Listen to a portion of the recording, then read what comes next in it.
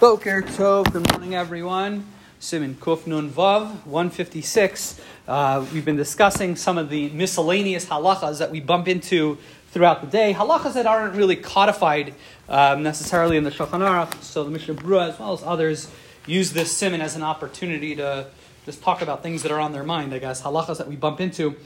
The Mishnah Berurah tells us there is a prohibition, shlo lahachzik b'machlokes. Shouldn't engage in disagreements. Thou shalt not be like Korach and his congregation. According to some, that's a mitzvah d'oraisa.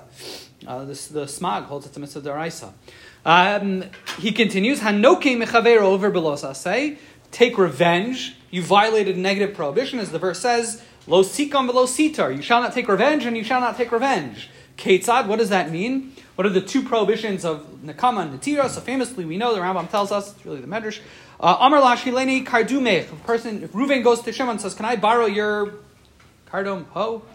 Axe. Can I borrow your axe? I know one's a hoe and one's an axe. I don't know. V'lo ratza. And Shimon says, no, thank you. Lamachar amar lo. The next day he says, hashileni magalech. Shimon says to Reuven, lend me your hoe. Amar lo, and Reuven says back, I'm not going to lend you the same way you didn't lend me. Tit for tat. Zuhi nikama, that's taking revenge.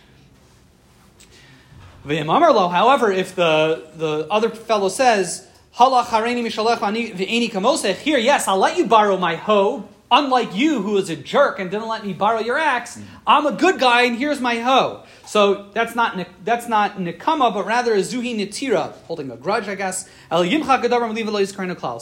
the two prohibitions of taking revenge, nekama and netira, we got to watch out for that. He tells us there's a mitzvah that we know, Lizvados Lefnei Hashem Mikol Chet Shiasa Adam Shneimar V'Izvado Es Chatasam. We talk about tshuva typically during the high holiday season, but it is a mitzvah and it's a requirement. A person should go ahead and repent every day. We have it, thank God, we have it inserted in our daily Shemona Esrei, but it is a mitzvah.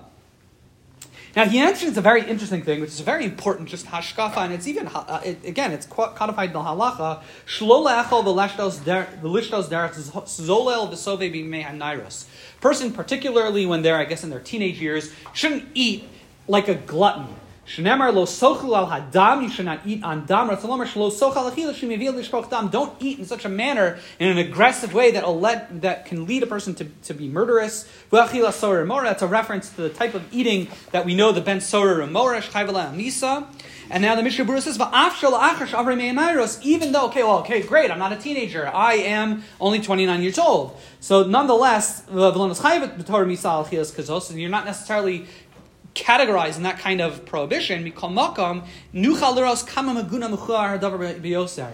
You can see how bad this type of idea is. We see this is not in line with Torah hashkafa and how we're supposed to eat. Quotes famously the Ramban, who says in the mitzvah of Kedoshim Tiyu Ayin Sham. Ramban famously tells us, there's something called being a menuvel b'reshus HaTorah.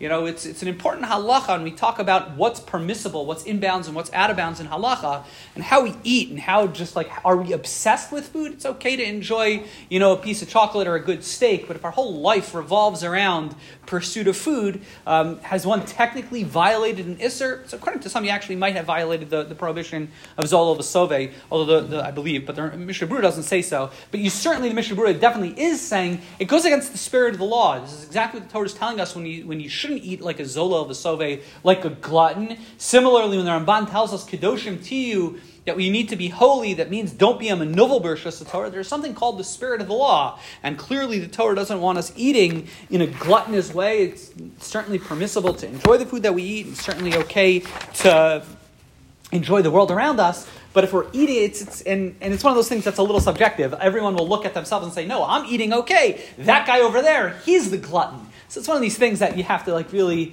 be introspective and be honest with yourselves. Are we really overly pursuing the food that we have in our lives? Everyone have a wonderful day. I assume it goes without stating that this halacha does not apply to coffee.